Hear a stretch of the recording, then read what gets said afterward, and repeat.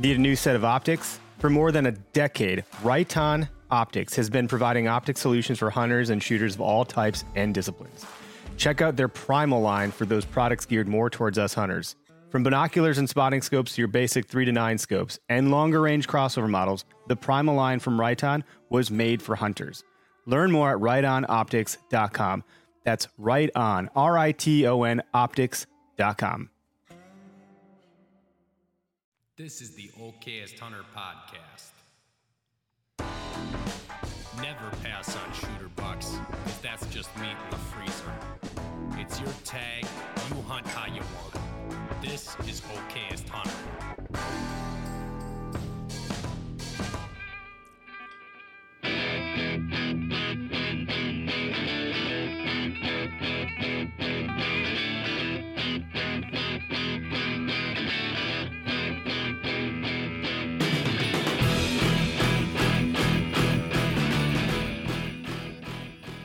Well, howdy, howdy.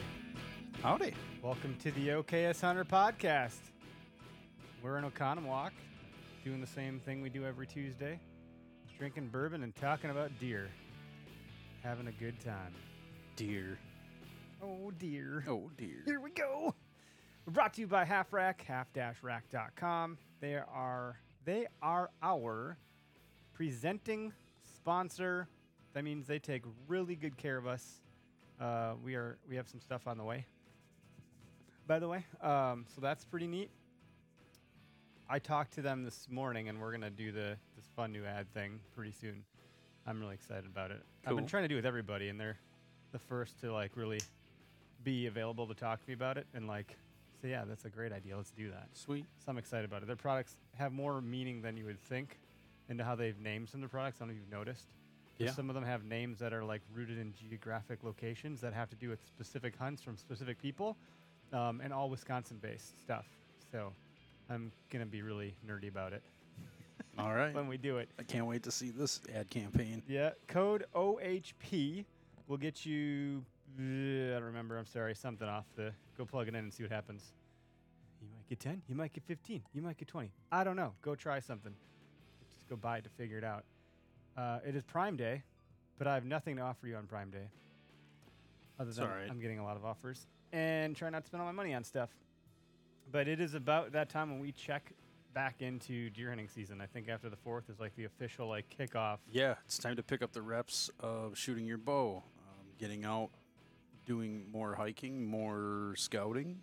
You know, I know it's summertime scouting, and I don't know how relative it is. For some it is, some it's not. I don't find a whole lot of relevancy other than knowing, yep, there's deer here, and they're still using it like they were last year at this time. Mm-hmm. You know, we're gonna get into that later, I think. But trail cameras, you know, set a few of them out. I'm not gonna set as many as I normally do. I think I'm going to try and concentrate my efforts on a couple of pieces, and that's it, rather than trying to spread myself out thin and not have any success like I have been doing. Yeah, that's all I'm gonna share for right now. We'll see how it goes, huh? It'll be let's see how it goes. Yeah. So, and more shout outs to, of course, Latitude Outdoors. I know we've been talking for a while. Earlier in the year, we were talking a June drop, and we're in July. Looking like it's going to be right around the beginning of August for the Carbon Series Speed Sticks. Let's just thank supply chains for that stuff. It is what it is. It's hard to launch a new product, and that is, I can tell you, it is very common to have delays in this kind of stuff when you're trying to get something built right. Yeah. That's the important thing to remember. It's built safely. It's built correctly. It's built to the standards that they've set. So stand by for that. Otherwise, obviously get into their saddles and their platforms, everything else they have going on over there, knee pads, whatever. Spartan Forge, as we're getting into early season, kind of scouting, summer scouting. LiDAR is coming soon. I talk about it in a really weird way. I say it's like a naked rat. I say these things because it's memorable and weird and like, what did you just say? You know? But I'm not trying to do it a disservice. I'm trying to just get it to be an impactful statement. But it is really impressive. There's a number of people that have beta versions that I see being shared out on social media. So you add in that slope angle where you can get that 3D view of the hills and the terrain, plus the LiDAR where you're taking away the vegetation on the topo. You're adding in your topo lines at the what is it, 5, 10, 25, you pick your range on how close you want them to be together, and you're going to start to find some things that maybe you didn't notice before. And so I think that'd be a really cool way to go back and look at previous hunts where maybe you were like, if I go back to 3, 4, 5 years ago and I was significantly less experienced and educated about this stuff, take what I know from boots on the ground and some level of success over the last 5 years, and then use this feature on top of that piece of land that I maybe haven't hunted in 5 years or more, I could start to have new light bulbs firing off in my brain to go, oh, I could look at it this way, or I could tackle it that way, or I didn't consider this point or that point or whatever. So it's kind of like when you read a book twice. You read it once and then, you take some stuff and you read it again and again. Take a different angle of interpretation on it. Good job. Way to sum up all my bullshit. That's great. You're welcome. Stock up on your method archery arrows and start flinging. That's Let right. them rip. Stock up, fling, fling, fling. Practice, practice, practice. It will build the confidence at full draw. That's what you want right now. We got our Foam Fest event coming on soon at the end of August, August 26th. It's Saturday into Sunday with overnight camping at Horicon Marsh Bowman. BHA will be there representing with us a little bit. You can find our event on their website. The Wisconsin DNR Learn to Hunt folks will be there helping out a little bit, and you can find our event. I think it's on their site, and I think it's on one of the websites I'm not thinking about, which is fine. Oh, it's on the Horicon Marsh Bowman site. Regardless, you can go to our website. You can go to our events tab. It's the only event there because it's the only event that we do, and you can register through Eventbrite. It's $40, but that helps us cover all of the stuff. Like that's breakfast, lunch, and dinner. That's taking care of everybody. That's making sure the course is sprayed for mosquitoes, so you're not getting bit up. You can enjoy yourself out there a little bit more. Prizes, all that stuff. And you can keep going through the course, right? Yeah, you can shoot it a few times. I have an agenda that I scoped out on the Eventbrite page. It's pretty loose. It's not super rigid. It's very flexible, but that's the general kind of thought for the day. Yep. Just so people have an idea. And it's family-centric, family-friendly. So if you're a girl, bring your husband and kids. If you're a dude, bring your wife and kids or your significant other or just your kids or yourself. Whatever you got going on, you don't have to drop the kids off at daycare. You can bring them up. Absolutely. The whole family is welcome here. We want to see men, women, children. Everybody show up. Everybody have a good time. And then you can log that event. Not the event, but you can log that you shot 3D archery on Go Wild. And if you spend enough time at the event, you log enough hours, you're going to get a whole bunch of points, which equal money and discounts. So you can go buy more stuff, and you can use code OHP over there on top of those discounts. I don't know if they stack. I should probably be careful how I word things. But nonetheless, just go to Go Wild. If you haven't joined, join up. Check it out. Poke around. It's a super positive community. You want to learn a new recipe to cook something, which is something I did. I wanted to figure out what youth bow to buy. I went there before I went to Facebook or found any Facebook groups. I just posted there, and it was awesome. The feedback was fantastic. So, with that, we have a guest. I don't know if we should bring him on. He's probably going, what is taking so long? What up, Rendell? How's it going, buddy? What's up? How's it going? Good. How about you guys? It's good. We're excited to talk to you. You've made your rounds in the podcast realm, and we've been talking for, I don't know, at least a year, if not more. Met you down in Iowa at the Deer Classic, and for those that see you on camera, I don't know if they realize how large you are. You are a towering man. Yeah, for sure. So, I wish I was short and skinny, but it's not the case. well, I mean, you're a force to be reckoned with, and I think you're a force to be reckoned with in the deer woods nonetheless. But thanks for joining us goofballs over here. We appreciate it. You're a killer, man. Yeah, anytime. Thanks for having me on. Yeah, I know Greg's pretty happy. You guys talk quite a bit. Yeah. Greg talks to everybody quite a bit. I wouldn't feel too special about Just it. trying to be social, that's all. Trying to give everybody the time of day. I'm nothing special either. Well, before we I want to get into this topic that you and I discussed ahead of time to kind of lay the lay of the land of the pitfalls of early season or what have you. But before we do that, just I don't know, maybe talk about who the hell you are and why we should listen and what do you got going on these days? Because I know you had some pretty big changes recently. Yeah, so my name is Rendell Erik. I'm originally from the South. I don't know, my dream was to chase big whitetails, so I moved to Iowa. Never even been here before. Didn't have a job lined up, place to live, nothing. I ended up just showing up, and I lived in a campground for 7 months, and then I lived in a dilapidated fifth wheel camper at at a guy that I met and became friends with no water. So 14 months living in crappy conditions just to get started here in Iowa, and been into the hunting world kind of late. My dad was a fisherman, so I was raised fishing. My parents didn't hunt, so I kind of got in my 20s, and I decided that I just wanted to be a deer hunter, and I figured why not move to Iowa to kickstart that after getting my ass handed to me a lot of different states and stuff, trying to learn, because I never had a mentor or anything like that. And it was kind of before social media or videos really started, the YouTube gig. So I was just out there, didn't even know what I was doing. Just pretty much learning off experience what the deer were teaching me. Got here and got into the mobile game, got off the field edge hunting and started hunting more bedding areas and diving deep into that. Then I got into the saddle world and been in the saddle game for like 4 or 5 years now. Killed a lot of really big bucks, and yeah, now I'm here. I was a teacher the last 5 years, but I'm transitioning into hunting full time now. So all the sacrifice and stuff that I made when I first moved here has finally paid off for me, and I get to chase my dream full time. That's awesome, dude. Congrats, man. If I had an applause button, I'd hit it, but I think I have crickets, and that could be offensive. So I'm just gonna be careful pushing buttons over here. But that dude, camping for would you say 7? Would you say 7 months?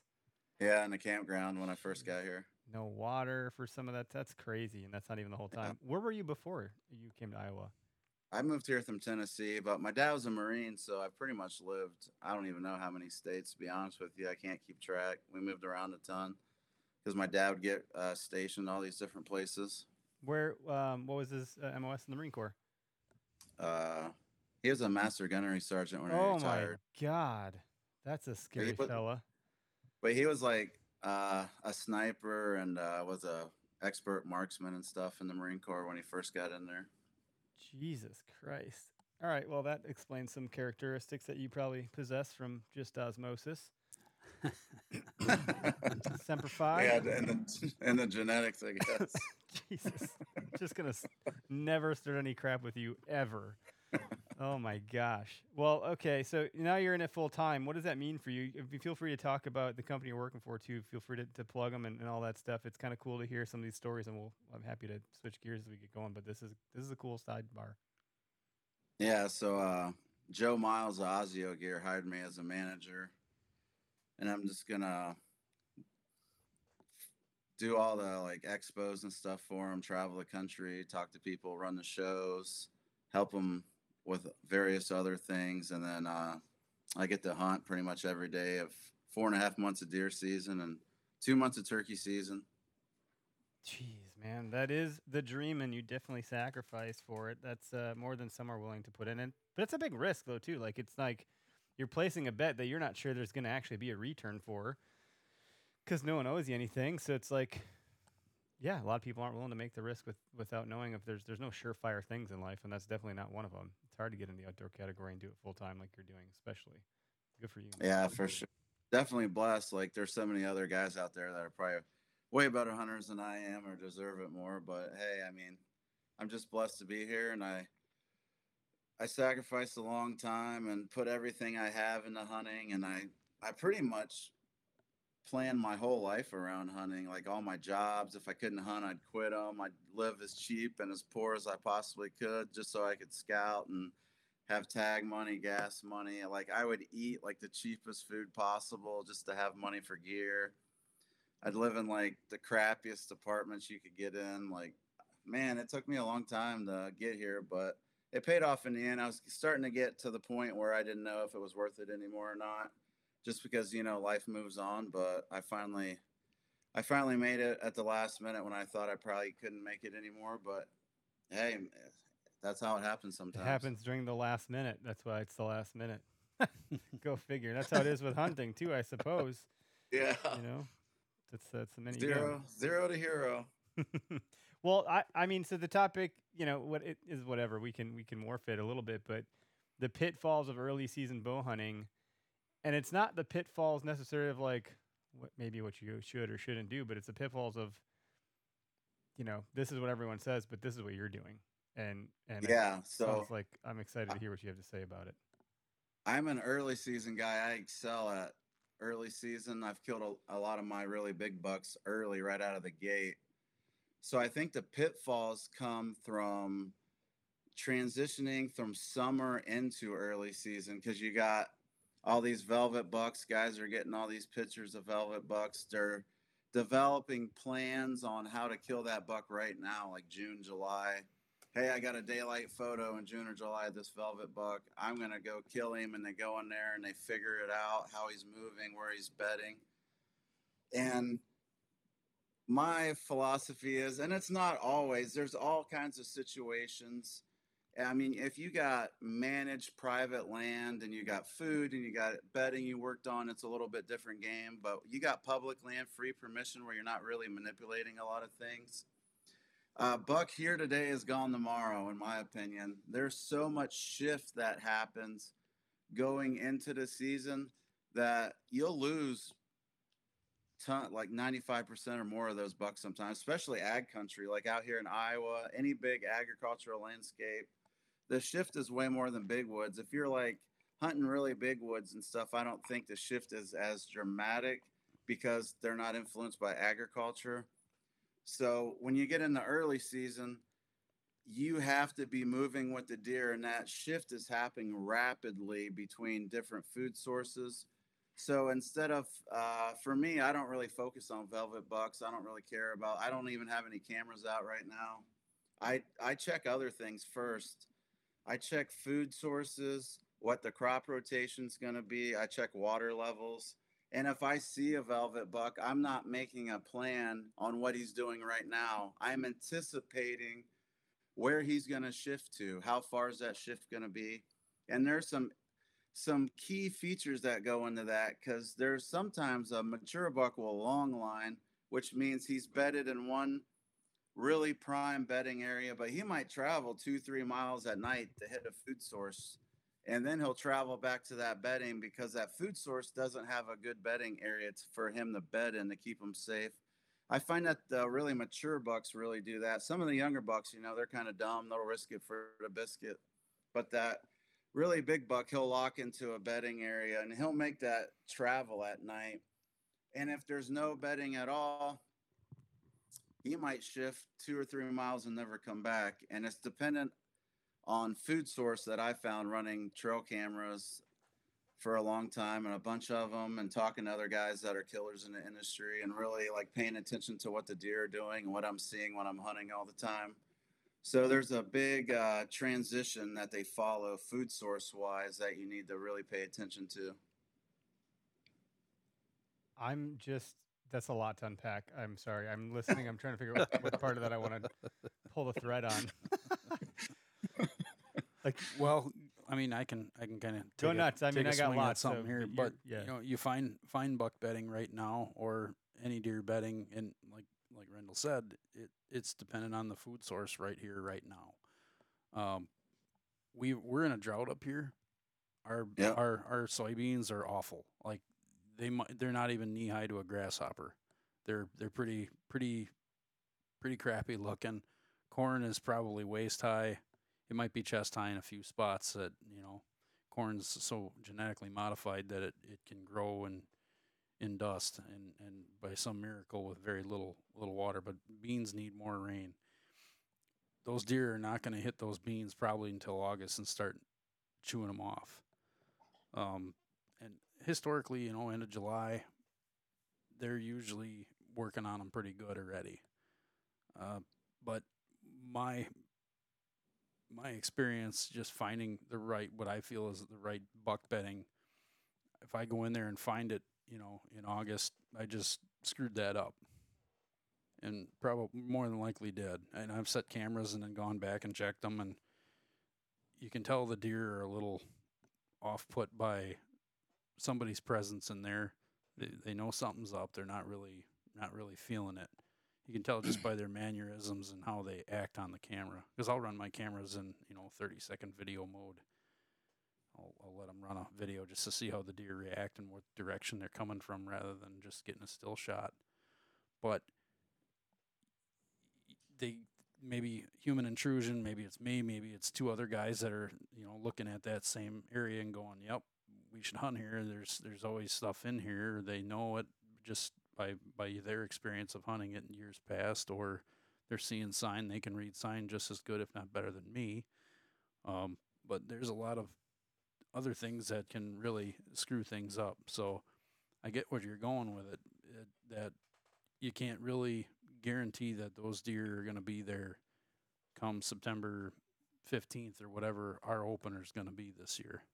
Yeah, because I think they transition to food sources. So it depends on when your state opens. You got September openers like Nebraska, Kentucky, the Dakotas, which have you can get on the soybeans. Then they'll still be bedded up on field edges. They'll be going to the beans. So if you live in one of those states, you can play on that soybean food source for like the first 2 weeks of season, maybe 3, until they start turning brown. And then they seem like the white oaks start falling, and then they start transitioning to hit the white oaks. And then there's a period at the end of September. So if you're like Missouri, a couple other states like Wisconsin, they open like mid-September.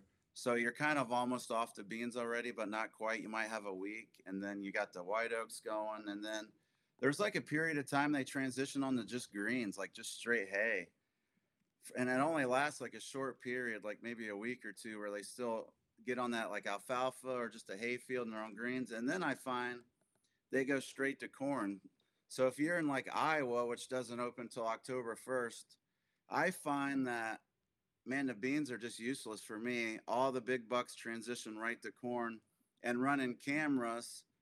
My trail cams strategy is I'm getting in there in August because I want to be in there before September so my scent has time to alleviate. I mean, your scent hangs around a long time, longer than what people think.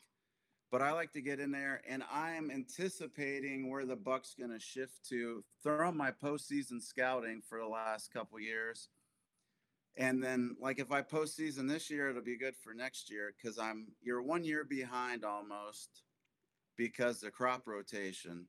So when you're like this season, it was corn. Then I postseason scouted it. It tells me what happened when there was corn there. But this fall, there'll be beans, so it's going to be different. Then when I go in after this season and scout, I'm going to know what happened when the beans are there. So you're far behind. So you need to be scouting every year to catch up on the crop rotation. And through multiple cameras, I'll have giant bucks in places where there's always corn. But when it transitions to next year, the beans, I always lose those bucks.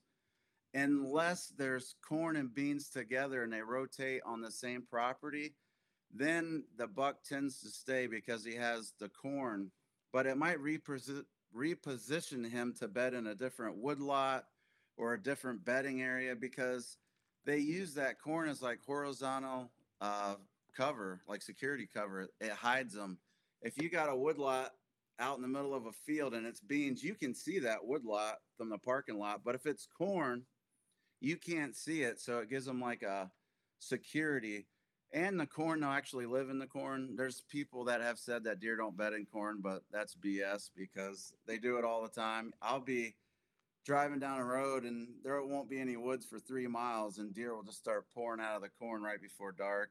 And then you got to look for like waterways in the corn, any kind of open spot, something happened and get planted, got knocked down. A lot of those mature bucks actually move into the corn. So depending on when your state opens, you need to be transitioning this food source change. So for me, I'll have all my cameras set up on locations that have corn. I found the best bedding areas in there the last couple of years, and I'll have my cameras already set up for when they transition. And if I see like a velvet buck that's really big, I'll get on Spartan Forge and I'll look at the area for the bedding, different properties, and then I'll drive around and then look, okay, there's corn here, but there's corn nowhere else. So that I'm going to predict that buck's going to move to the corn. So I know if I need to ask for permission or is that part of the public land, I can dive in there. And that's my speed scouting in summer instead of running cameras and looking at velvet deer. I'm more worried about food sources And water levels can play on that too. If there's no water there, they might not shift into that at all because they need some kind of moisture. And like you said, it's a drought year, so I'm really paying attention to what the river's doing, creeks, ponds, things like that right now. So I'm not really locking in on any kind of velvet bucks per se because I think they'll shift out of areas that they are right now. And if a public land has nothing but beans, I might not even hunt that this year, even put a camera in there. I might just fly in during season, speed scout it in the morning, see if there's a buck long lining out of there or not, and then I'm gone. But I'm putting all my focus more into what the food is when your season opens, and then transition through that to hunt up until rut. And then the rut, it's just a wild card. It's hard to really pattern those bucks. They just get really flighty and they bail out and they're chasing does, and who knows where they go. So I had a question. You kind of answered it, but I'll Yep. restate it. And I had two, so I'll start with one. But I was gonna say, like, man, I'm an okayest hunter. Clearly, we know what podcasts we're listening to, and in the crop rotation, albeit you're a year behind based on the rotation. If it's beans one year, corn the next, and it just repeats that cycle, and then you can Yep. kind of depend on that, historical scouting and hunting evidence that you've gathered over the years. But if that's the only food plot in that area, I might, play devil's advocate and say, does it really matter if the food plot changes? To some degree, that's where the deer are going to go for food. And obviously, if beans are browning, that's going to be different than what the corn is happening if it's not cut.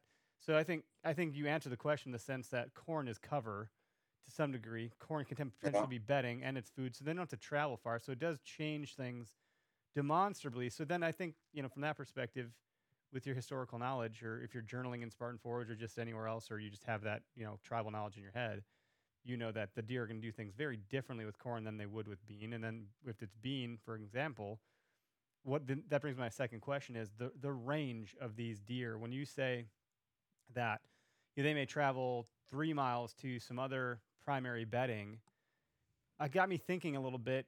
If anyone follows me personally, I've been putting a lot of miles on in running since April, and if I'm running at like a pretty slow clip because I'm not a fast runner, I'm averaging 8 to 10 minutes per mile. And I got to think about a deer that's covering ground. A deer is probably going to travel at a similar pace with way less effort and energy consumption than me killing myself to do that. They got twice the amount of legs.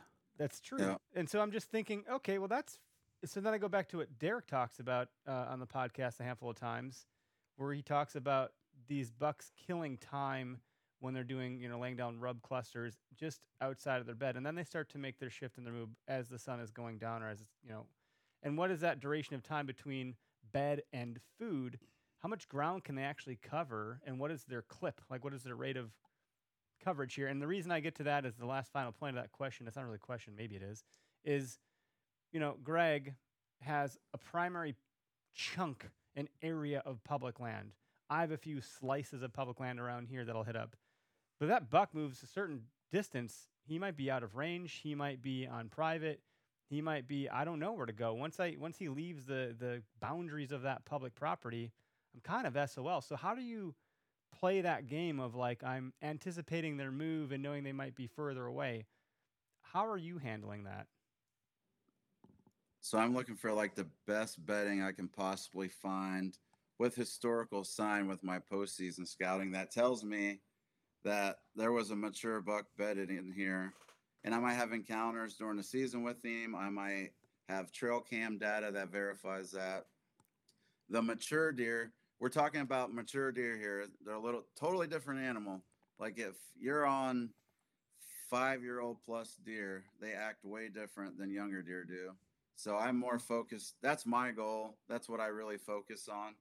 So they just act differently. So they want to be in the best bedding possible to survive. So if you can identify the different pieces of bedding, they're not going to leave that prime bedding to go bed some crappy bedding area that's going to get them killed to move a little closer to food. So they're going to stay in that prime bedding and then move out and long line out. And you're anticipating what they're hitting. So like beans are really high in protein. So antler growth, they're building their bodies up. When you transition into the corn, they got the rut coming. Corn's more carb based. They're building up the carbs because when you're running and stuff, you're burning carbohydrates. So they want to pack that on. Carbs put fat on you. Every weightlifter and stuff knows that. So they're trying to get really bulked up for the rut in the wintertime. And then the beans turn brown. They're mostly harvested. And they'll get on that after, right when they get harvested. You'll have some, some fodder that it'll hits the bust ground open. yeah. But farming technology's gotten way better. Like, so that the farmer's loss percentage of soybeans has went way down over the last decade or so with farming technology. There's way more spillage with corn when you're combining and stuff. The guy turns the grain wagon or something, or you'll see these big corn piles out in the fields and stuff. So even when you got the cut corn, I think they hit cut corn over cut beans as you get into the season too.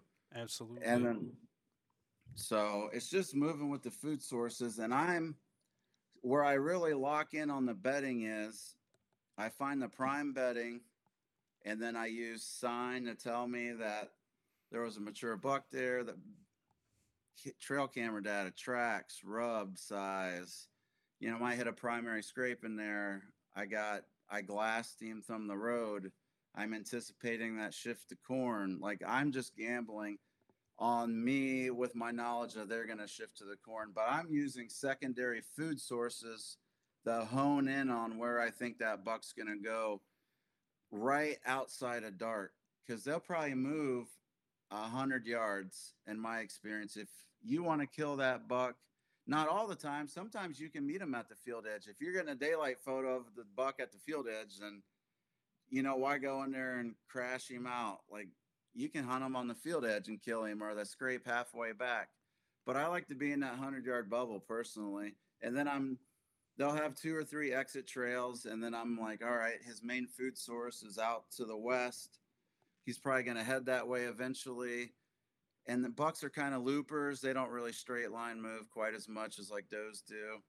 So he'll mill around and stage up before dark and then move out. So that 100-yard window, I've killed a lot of my big bucks in that little 100-yard window coming right out of bedding. And they'll make it to you with like maybe 5 minutes left. I mean, you're watching them just mill around forever in that bedding area, taking their sweet ass time to move out of there, because they know they've got experience living. They've lived 5 years or more.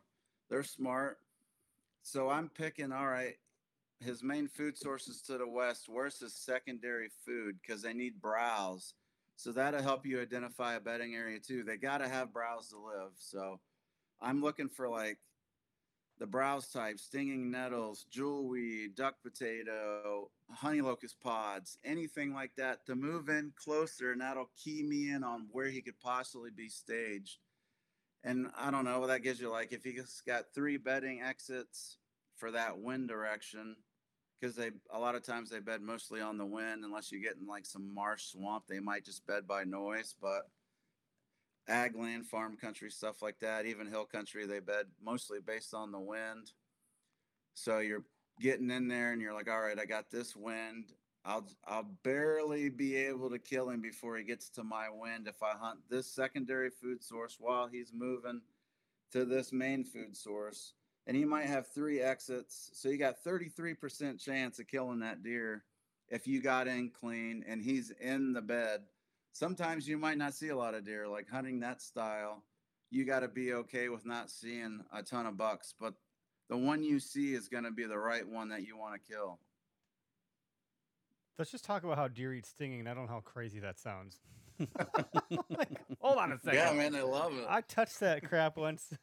Yeah, don't touch the stem. You touch the is stem, not that's where good. it all goes bad. You can touch the leaves. Heck, they use the roots and the leaves for medicinal purposes. Yeah, I touched them once. and it Don't was have not to good. take a dump and then you sit in a big pile of nettles when you're taking a dump in the woods. Would not advise that. No, very bad. Had my run-ins with the stinging nettle, and I'd say it's very discomforting.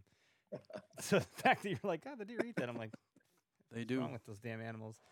The secondary food source, hearing you explain it was helpful because I misinterpreted secondary to my mind, when you first said it, sounded like, oh, they'll eat their good primary food source first, then head to secondary. You're saying no, that is the browse. That's what they're going to eat on the way to the good stuff. It's almost like the appetizer, and that's not Yeah. the main course. Is how I would think about it. That's the And primer. and after they bed down in the morning, they'll get up during the day at some point and Yep. they'll mill around and they'll feed on that browse and then they'll lay back down in the bed. They just don't make that big shift out of their bedding until before dark most of the time. Yeah, I mean, I hit the snooze button all the time too. I don't want to get out of bed either. I mean, Yeah. you look at some of those bedding areas that we've walked through out by me. There's dogwood, there's jewelweed, there's duck Yeah. potato because it's kind of swampy and the stuff will grow.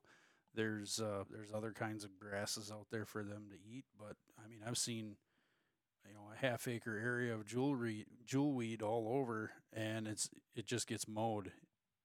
It's pretty amazing. I'm gonna have to Google all these things: jewelweed and duck potato. Well, Yeah. Red dogwood, like you said, is really good. yep. They'll, especially in winter. I mean, they eat It's that a red ton stuff of that's got that's the some red sumac. brush. Not sumac. It's Okay. so No.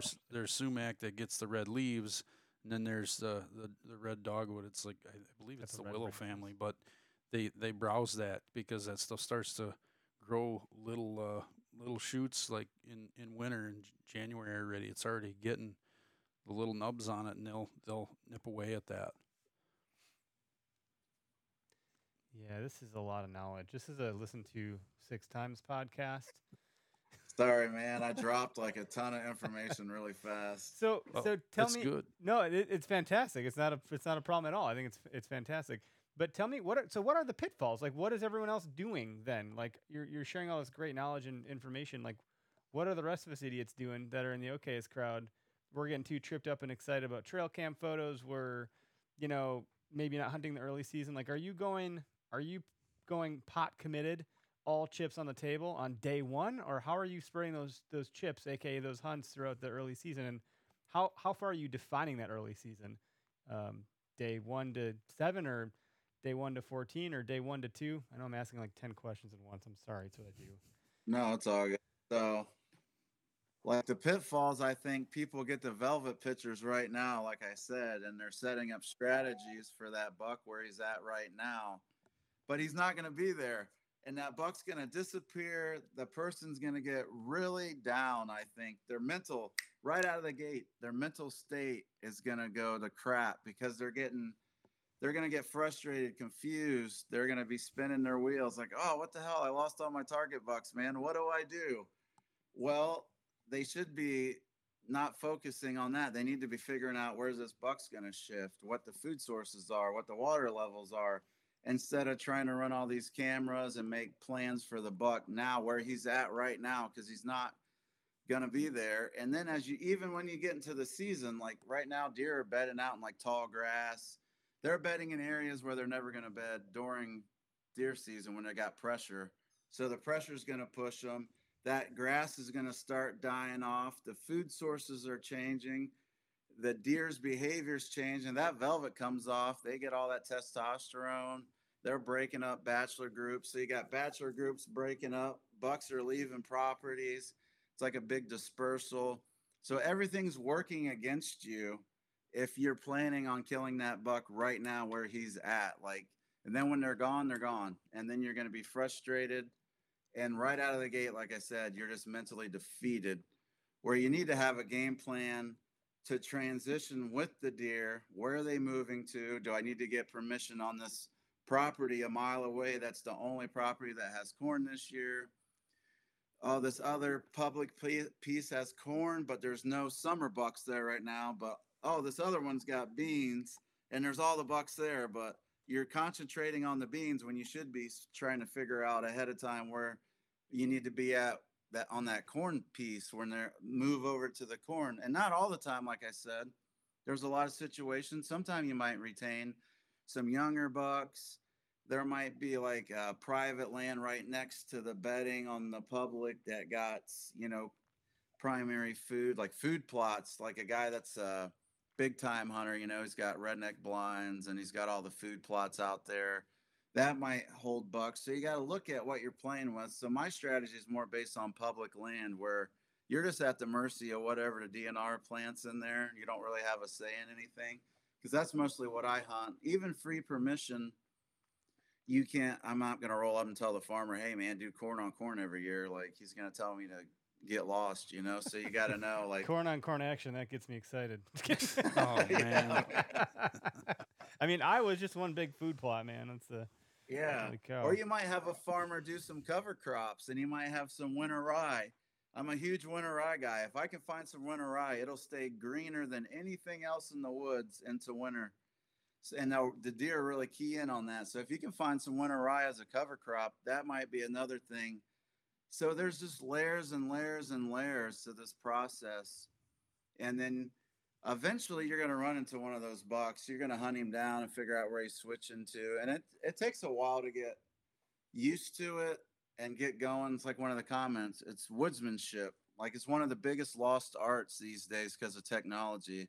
Like, woodsmanship is super key, and guys need to spend a ton of time on it and not worry about like cell cams and all this other crap. They need to get good at being in the woods and reading what they're looking at when they get in the woods to actually hunt the deer.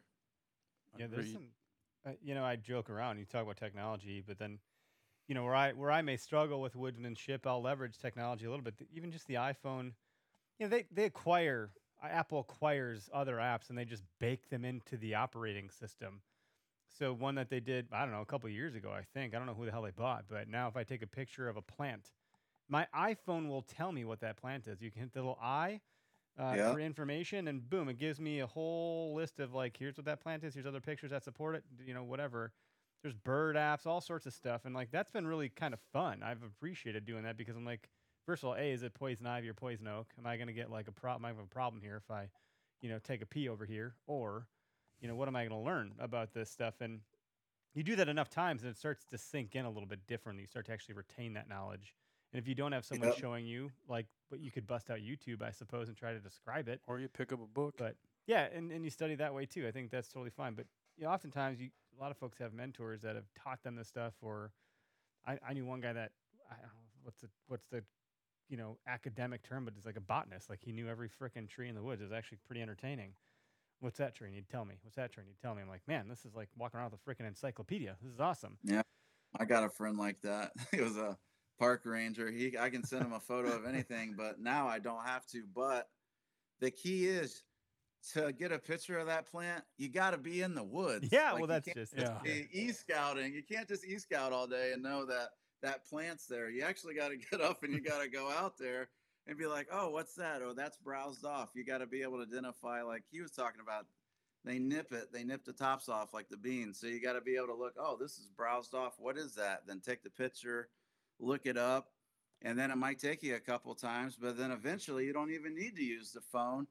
You can walk in season, scout in the morning before you set up in the evening, and you can be like, oh, man, they're hitting this nettle right here. They're hitting this, and I got a north wind, and that ridge sets up perfectly for bedding because you went in postseason and you found a ton of beds and you learned why. You need to be always asking yourself, why is this happening? And that's how you learn. And you're going to fail, but failure is the best teacher. Like, if you go out and smoke a buck the first day, you probably didn't learn too much. I mean, it'll be awesome feeling.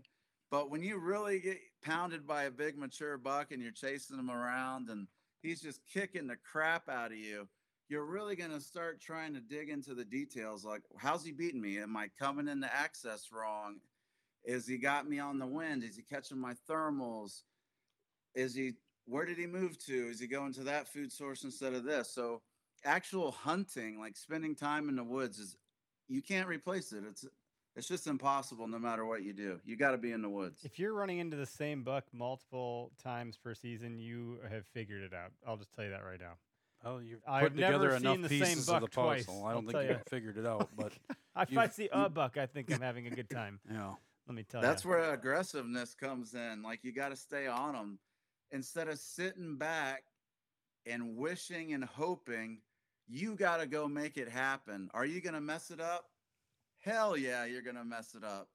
But that's why I try to line up as many bucks as I can find through the postseason, through my switches and the cameras, I'll go out and hit a new property I never been to in the middle of the season and just speed scout it and be like, okay, there's sign. Because you'll start learning what a big buck needs and where they live, and it'll come second nature. Like your brain will be on autopilot. It'll be computing all this crap while you're walking through the woods. And you'll just be like, okay, right there should be a mature buck if there's one living on this piece. And you can speed scout right in there, and you could set up on him the same day, hope he comes out, or you could get intel for a different day. But you got to take risk. And that's how I got to where I'm at now. It took a lot of risk, like moving to Iowa, putting all the chips on the table, like quitting jobs, betting on myself. You got to do that with the deer too. I mean, you just got to go at him. It's like a cage match, man. You just blow for blow. And I mean, you're going to lose a lot, but you only got to get right one time a season. One time. That buck has to get it right every single day. That's a great way to think about it. Mm-hmm. And you talk about like you've been in the mobile game, and I think that's how you can make moves. You can get down, pack up, shift, move closer, get down, pack up, leave your pack there, and go and do a ground stalk. Like you don't have to stay fixed position the entire time. I remember talking to Greg one hunt, and I was like, I'm glassing a field. I see a buck tending a doe. He's chasing other bucks off. Based on the wind in my cover, I can make a move on this deer. Should I get down? He's like, yes, you should. Or whatever the conversation was. I think I made the move the next day because the sun was going down at such a rapid rate. I wasn't going to cover the ground fast enough, but I started to think differently. I was like, I can make moves.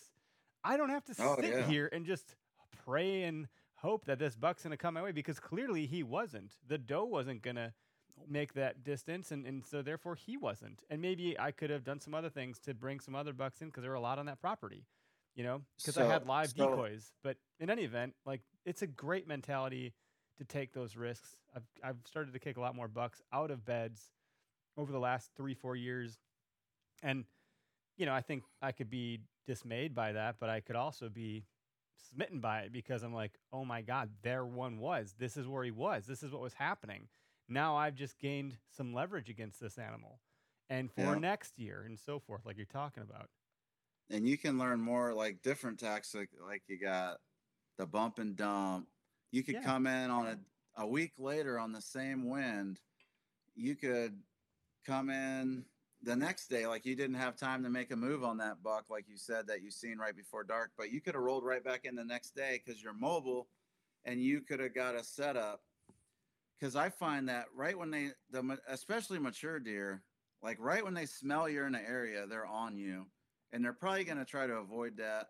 So that keeps you, when you move, it gives you the element of surprise. And if you got a lightweight setup, either saddle, tree stand, whatever, like my setup's like 12 pounds or something like that. Like it's nothing. It's just air. I can jump around, and I hunt really low. I don't hardly ever hunt above 12 feet. So I can get up and down super fast to set up if I need to make a move. And being mobile, it helps throughout the whole season. Like even in rut, if you see a hot doe move down a trail 200 yards away, man, I can fly down the tree and I can move that 200 yards instantly and be up a tree in 5 minutes and ready to go. Where if you got a 70-pound fixed damn lock on that you went out there in the summer and you're sweating your balls off and your buddy had to help you and you cut all your shooting lanes, which I've done that before. You don't want to move that, man. You're like, oh, man, this is hell to do. You're just going to sit there and you're going to wait and wait and wait and wait. When you could have just got down if you were lightweight and mobile and just made the move. A guy comes in on your spot because it's public land. You get 3 dudes rolling on you. You can be gone. I roll right out. I'll just leave and go to another property where I got another buck, and I'll just walk right in and set right back up and start hunting again. It just gives you a lot more versatility. Element of surprise. You can get in a lot more trees. Like most of my setups are crazy because that's where the big bucks are, because nobody ever really hunts in a lot of these spots because there's not a lot of tree selection or it's crappy trees. You know what I mean? You got to do what you got to do to get in. I've had these conversations. I'm like, guys, this is where he is. I have no clue how to set up on this. There's nothing to set up on, but this is where he is. Like, how the hell should I But hunt if you it? have cover, And I you found take some. advantage. Yep, you And take I- yep. advantage. So it means you got to sit on the ground. I had 2 opportunities at that You bastard. you practice more shooting on the ground than you do out of a tree, right? So Yeah. your ability to make a shot on the ground is Pretty good. the odds are much higher. Yeah. You're on a level playing field. Maybe a small difference in degrees of terrain change, but for the most part, you're right at eye level with that animal versus being way up high, or just a few feet off the ground. Yeah, just a few feet. I'll get in like hedge trees, cedar trees. I've strapped multiple trees together to get them strong enough to hold my big ass. I Yeah, mean, you say you don't go high in a tree. You don't have to. You're like 8 feet tall. Yeah. yeah, I'll get in leaning trees. It don't matter, dude. I'll hunt from. Sometimes I'll just hook the saddle to the tree without the platform. I'm just standing on the ground with the saddle on, lean back to stay comfortable. Or I'll have the platform no sticks. Sometimes I use 1, 2 sticks, but I hardly ever go like 15 plus feet. I'm usually around that 9 to 12 foot range. I think deer aren't looking for you because they never really encountered another hunter there, so they're just not paying as long as you're not moving around, they're just not paying attention as much. They're like, there's a tree stand over here, there's a tree stand there, there's a tree stand there, but there's never a guy here, and that's why he's moving through there, and he's not expecting you to be there. I'll say once you get comfortable with this concept of failing and making those bold moves and getting aggressive, that has been the biggest game changer. And I'll say, like, years ago, I remember I got access to a conservancy property. My dad will probably remember this. I didn't have the gear to get set up in a tree, so I just climbed into the crotch of a tree and found a way to like make it work. And I glassed 3 different bucks in this bottom of this tall, grassy, bramble, bushy stuff. And I watched one stand up out of his bed, and I watched 2 others browsing, and I was like, holy crap, I'm in it. And it was mid-season. It wasn't too early, but it wasn't like rut or anything. And I remember one of these deer was kind of headed my general direction, and I was freaking out. I was like, but the mindset for me was, if he turns my direction, I have a chance. I didn't consider if he stayed the course that I could have gotten down and made a move. Like, that didn't even occur to me. I probably didn't even know what the wind was even doing. It wasn't even on my radar that that's how I should be behaving, even though I was completely mobile. And then you fast forward to me making moves. Now I'm like, I can go play a chess game with this animal. Whereas 3 years ago, 4 years ago, it wasn't even in my brain to consider those things. And I was in the game, but I wasn't playing the game. It's like someone put me on the chessboard, and I was like, wow, look at all these freaking pawns out here. Holy shit. And it's like, dude, you're a queen. You can move any direction. You don't got to sit here. You can go do stuff. And that's kind of been my new paradigm shift over the last several years. It's like, I can move, I can make moves, I can anticipate things. I'm still learning how to play this holistic, larger game like you're talking about. Like, you're light years ahead of me there, but it goes to show that we can all get there. We can all like learn and apply, and over the years it starts to compound, and you get something favorable. It's fun. Yeah, it's fun to play the game. I love it. Yeah, I mean, I didn't have a mentor. Nobody really taught me how to hunt. It's just all trial and error, and you got to have the balls to try things. I mean, that's where my no balls, no bucks things comes from. Like, you got to risk it for the biscuit, like I said earlier, just got to get on it. Oh, that's oh gosh, Talladega Nights, no balls. He just keeps repeating. Is that what that one is? Yeah, I feel like you got to get a meme for that. We do have a caller, Rendell. We got Calder calling in. He's a regular listener, semi-caller. Calder, you're live on the show. What's going on, bud? Hey, how you guys doing tonight? Good. Yeah, we're good, Good, man. nice. You got some good questions? Good. Can you hear me, Rendell? Yeah, I can hear you. Go for it. Shoot it off. Let's hear it. Okay, awesome. Hey, yeah, so just a little bit about where I'm at. I'm located in upstate northern New York, right in between Lake Ontario and the Adirondack Mountains. And I live in a lot of ag country. It seems to me like there's an abundance of everything around here for whitetail deer, and we have a big population of deer. But I hunt a little bit on some field edges and some land I have permission on. And I hunt a little bit from tree stands, a little bit from ground blinds. But finding bucks, seeing bucks is rare, and I have a lot of public land around me that I've tried to get into a little bit and scout out and stuff like that. But like I said, it seems extremely overwhelming to me because it seems like there's just cover everywhere. There's water everywhere. There's food everywhere. And so I would love to just pick your brain because, I didn't have anybody either that's gotten me into hunting really. And so, it just seems like, should I spread a broader area and search for bucks, or should I really hone in on specific areas and pound those areas and look for them? Or, just interested to hear, kind of how you, when you moved, how you kind of approached it out of the gate, finding, mature animals in public areas. Yeah, so I scout way more than I hunt. I scout. Postseason scouting will help you the most because it'll give you the sign from the past season, so you can find like rub lines, the scrapes, beds, and then for me, I think I started. I tried to figure out every single inch of every property, but when I started learning more about the bucks, the different age groups, what they like, how they bed set up, how they move, and then now I'm more of a speed scouter. I just look at I'll get on Spartan Forge, and just through experience, I'll be able to identify like some of the best places I think the deer will be bedded for the predominant wind, and then I can just fly in there, scout it, leave. Like I don't try to figure out everywhere in that area. I identify, in my opinion, which everybody has their own style of hunting and their own opinions on things, so it varies hunter to hunter.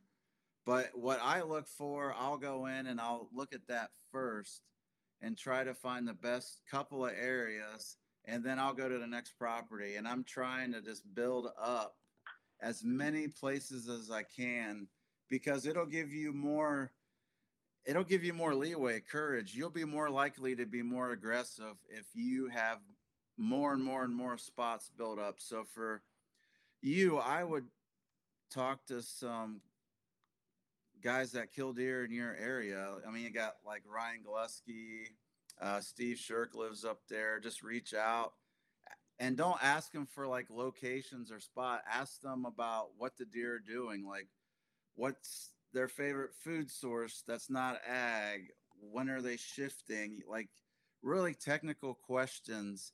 Like, it's more mountainous up there, kind of hill country by you, or just more flat ag? I would assume that's more like hill country than mountains, right? Yeah, it's there's some good elevation drops, and I'm at the foothills of the Adirondacks, the base. So I got a couple thousand feet in elevation around me, but the ag country is hilly and flat. But there are some mountain areas or bigger inclines, I guess I would say. So I'd start learning about your predominant wind directions, which you can get on like Spartan Forge, and you can look at the historical data, and it'll tell you each month what the wind direction is and what the percentage of it is. Then you can pick like 2 or 3 and say if it's northwest, then the buck's probably bedded on the south side of the ridge. So you can start keying in on just looking at south sides of ridge points. You can start learning about hill country stuff like knuckles, benches, thermal hubs. You can start running cameras. There's a lot of guys that are running cameras on like hub scrapes and stuff. You can get in on that to get inventory built up. And then thermals, I'd start learning about thermals as much as you can, because thermals are going to influence you a ton where you live at. So learning all about the different thermals, how the deer move with the thermals. And I just scout my balls off, man. Just go in there and just start looking at sign and learning and getting off the field edges, diving back in the woods. And then it's going to be really hard at first. It was even for me, but when it starts clicking, then it'll just go on autopilot and you'll start figuring out. But I wouldn't let it overwhelm you. I'd pick like a couple different things you want to focus on and start small, then start building on top of that. You can start working on like the list I just gave you, do like one at a time, talk to some bigger guys. A lot of those bigger guys are super nice. You can just hit them up and ask them like different. Yeah, Johnny Stewart's out that way too. He I wouldn't ask him for a spot, but he's the kind of guy that might share some pins with you if you're a noob or something like that. He might be the kind of guy. Well, that's Pennsylvania. Never mind. Well, maybe similar. He's still in he's still in the mountains and the hills. Might have some good intel. And we and too, like, it's information overload. It sounds like you're like, if it's so vast and has all the components you're talking about, how the hell do you distill it down? Derek's a good guy to talk to also, in the sense of he hunts the Northwoods and it's vast, so it's hard to distill. And we have we put together a playlist. At least I tried to curate all of the tactical conversations we've ever had, even back to the Where to Hunt days, of all the tactical things.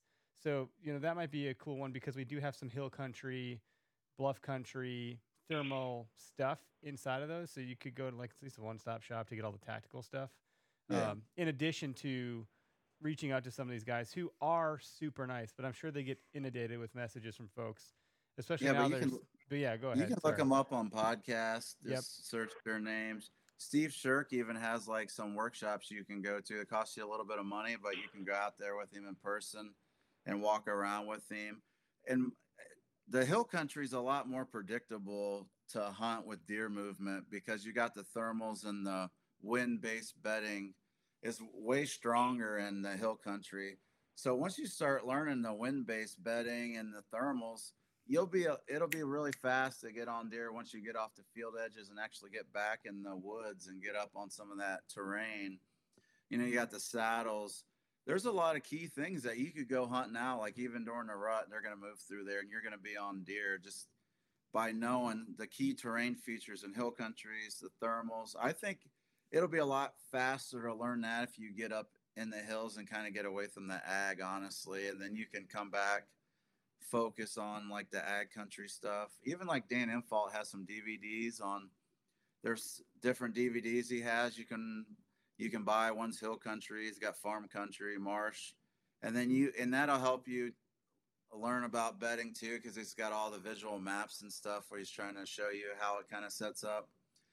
But the key is, once you get the information, you want to go verify it in the woods. Just don't be like, oh, okay, yeah, he's talking about that. No, you need to be like, okay, he said this, and then you need to go out in the woods, find it where he says it's going to be, and see what it actually looks like in person. And then once you have that map, then you can go to another spot and be like, all right, I want to jump to the 3 ridges over and see if I can find the same thing. So that's kind of how I did it. I just started picking out different things that I thought mattered most, like the bedding, the secondary food source, terrain features, how they're moving through the terrain. And then I'm going to go verify that. And then I actually see it for myself. And then I'll go through more terrain and just scout more and more to find just that. Like, I spent 3 years on nothing but beds. I literally for 3 years didn't look at anything else but beds. And that's how I got really good at bedding and knowing where they're going to bed. Now I can just e-scout, and most of the time I'll know, like, okay, the deer's going to be here, and I can roll right in there. And I'm in the game a lot of the times doing it that way, but it takes a long time. It's probably like a 3 to 4 year learning curve, I think, when you get mobile and you start diving into this type of hunting. So the learning curve is about the age of the mature buck you're trying to hunt. Yeah, exactly. But then you're set for life, though. Once you got it down, you're in the game every year, and you're not going to see as many deer, but you're going to see the right kind of deer. That if that's your style, I mean, there's nothing wrong with whatever you want to do. I mean, if you want to shoot whatever, man, and you want to hunt the ag field edges, that's cool too. I mean, it just depends on what you personally and what your goals are.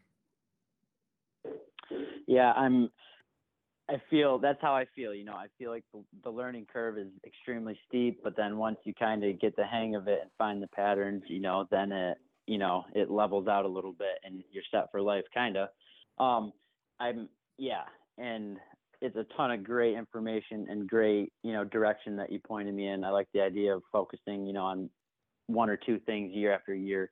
And I do feel like I gain a little bit of knowledge year after year, but I'm trying to speed up that learning curve a little bit. But this is great. I'm going to listen to you guys offline here or off for the rest of the night, and appreciate the information. Hope you guys have a great season. Good rest of your night.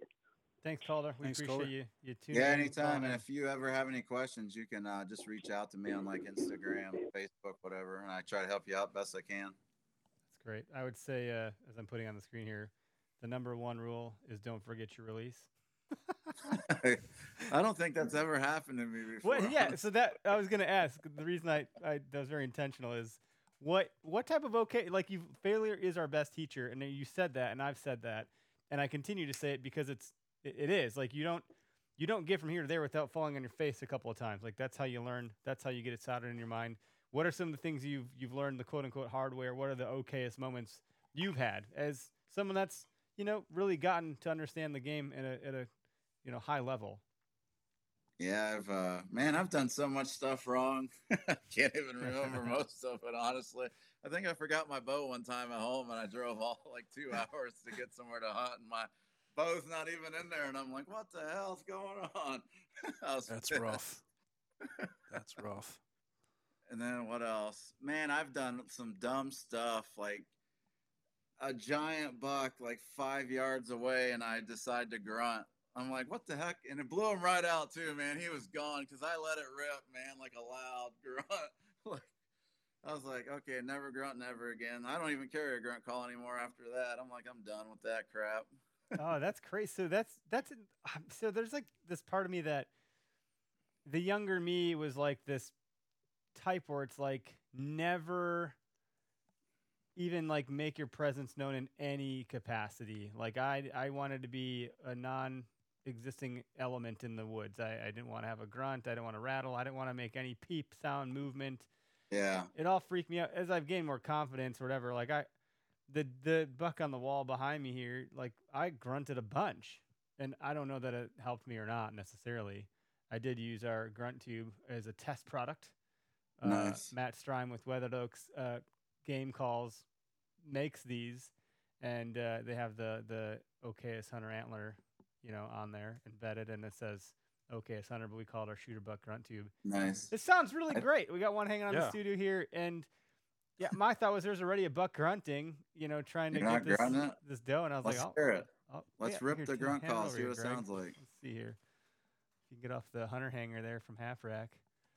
Can you snort wheeze on that bad boy or just grunt? No, you can't. And I don't want to do snort. There we go. That's all you need, babies. That's all I do, snort wheeze.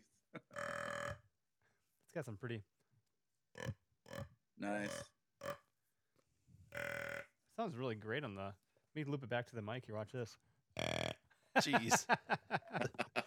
Oh boy. Yeah, it's good. It's good quality stuff. Anyway, I try not to call on public land because everybody else is out there calling. I blow out more big deer doing that than I do not calling. I'd rather just be totally surprised. If I feel like the deer's not coming my way, then I'll do the last ditch effort and I'll just snort wheeze as loud as I possibly can. But I'm usually never rattling or grunting. I did a snort wheeze once. That was the first and last time I've ever snort wheezed in my entire hunting career. Because I scared what I thought to be the dominant buck. He just ran off. He's like, yeah, ouch. He wasn't having anything to do with that. But yeah, I've maybe seen guys do it. You just totally dominated him, man. He was scared. I was like, what the? You're huge. What are you doing running away? That may have been the biggest deer I've seen on the hoof in my hunting All deer career. have their own personalities, just like people. Like, no deer's the same. So some are shy, some don't care. No, that's one thing about watching deer too. Like watching their body language and stuff can give you tips or how they interact with other deer. Like even on your camera, if you run video mode, if he comes into a scrape all bristled up and he's pushing other deer off, he's probably really dominant, and you can get away with doing more aggressive stuff than the shy buck. And the 180 that you see on your camera might not be the dominant buck. He might be a big softy, and there's like a 130 pushing him around. You see that a bunch. So every situation's kind of different. You can't take everything for what it's worth. There's just averages that I find that most of the time this happens. And then when you're talking about like okayest hunter moments, like when I was coming up, hunting on TV was huge. So you got all these big TV shows and you're watching that stuff. Most of that stuff's on private managed land, outfitters. Like some other guy did all the work and the guy flies in and the guide sits him in a tree stand and the guy's just there as a shooter, pretty much shoots the buck for the camera, shoves 30 products down your throat. And then you think, okay, well, that's going to work for me. So you go out on public land and get your ass handed to you because you were watching that stuff. So that's why I say you got to vet people out, like what they say. You got to go in and see for yourself, like, does this hold merit or not?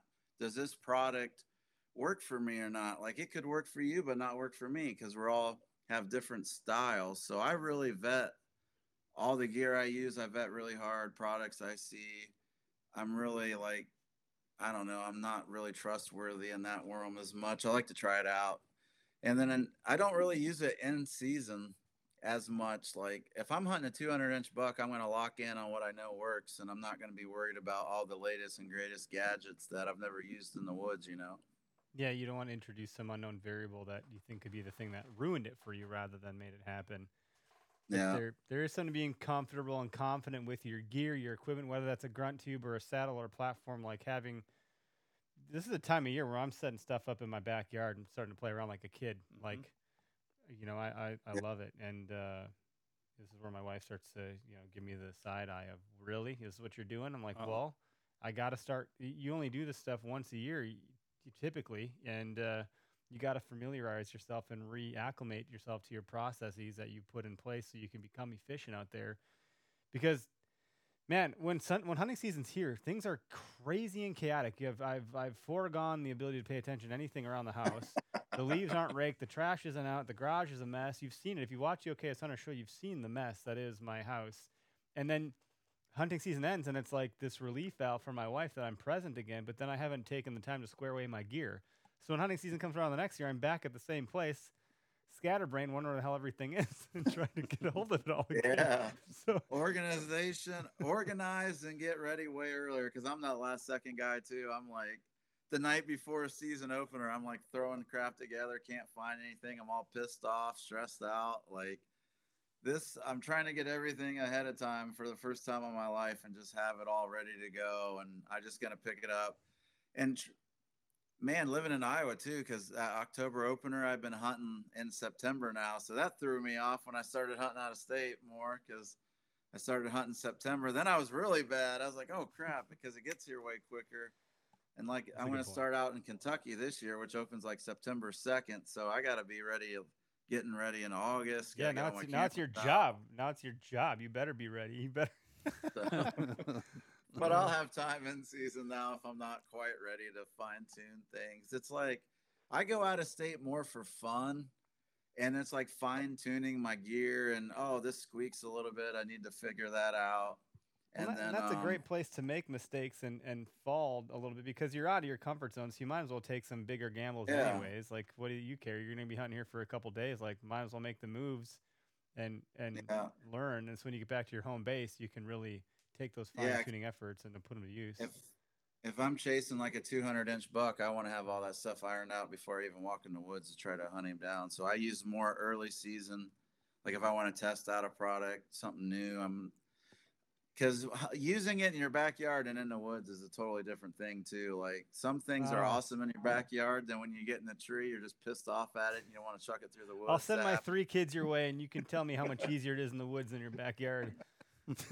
You want to talk about distracted? I'm like, guys, put that down. But no, don't run away with that. Get over here. No, don't climb on that. You're going to fall. I'm like, shit, where did this go? Now it's actually worse than the woods, because in the woods, I only got to deal with my own self making all the problems. So you got a yard sale in your backyard. Yeah, something they've taken all the got stuff. Your climbing stick up the Dad, place setter. Can I get my bow? Yeah, but hold on. Where's Holly? I'm trying to climb the tree. Yeah, for sure. It's funny. Yeah, so just testing out gear. Oh, OKS Hunter. My OKS Hunter moments are more for like dumb stuff that I do in the woods or when I'm camping. Like, what was it? 2 years ago in Missouri, I was sleeping in my truck and I was using a Diet Mountain Dew bottle as my pisser bottle. Oh, don't tell me you drank it. No. Oh, no. Oh, I peed in it and filled her up, man, and put it right in the console. Then I went out and I hunted all day until like noon. I was like, oh, man, I need to go back and reorganize. So I jumped in there, and it was like 90-something degrees in Missouri, super hot. And I just picked up that Diet Mountain Dew and like took 2 huge chugs, which was like half the bottle. Then That's got to be taking a cake. You guarantee I'm making a clip out of this, and the preceding scene is going to be, do I like to taste my own urine? No. Yeah. But it's still I like to taste, or whatever the hell he says, rip, torn, and dodgeball. You're getting clipped, my friend. This is going to happen. Be on the lookout. And then I puked all over the parking lot a bunch. I was like, oh, man, it was nasty, all hot. I was like, I don't know how like Bear Grylls drinks his own piss in the desert. But I wouldn't advise it. God. Jeez, that was a mistake. That's rough. Yeah, we know you like the Diet Mountain Dew, and now we know why. Yeah, exactly. Or my buddy bet me $50 I wouldn't drink a bottle of hot dough piss. So I wouldn't advise that either. Oh, God, no. that smells real bad.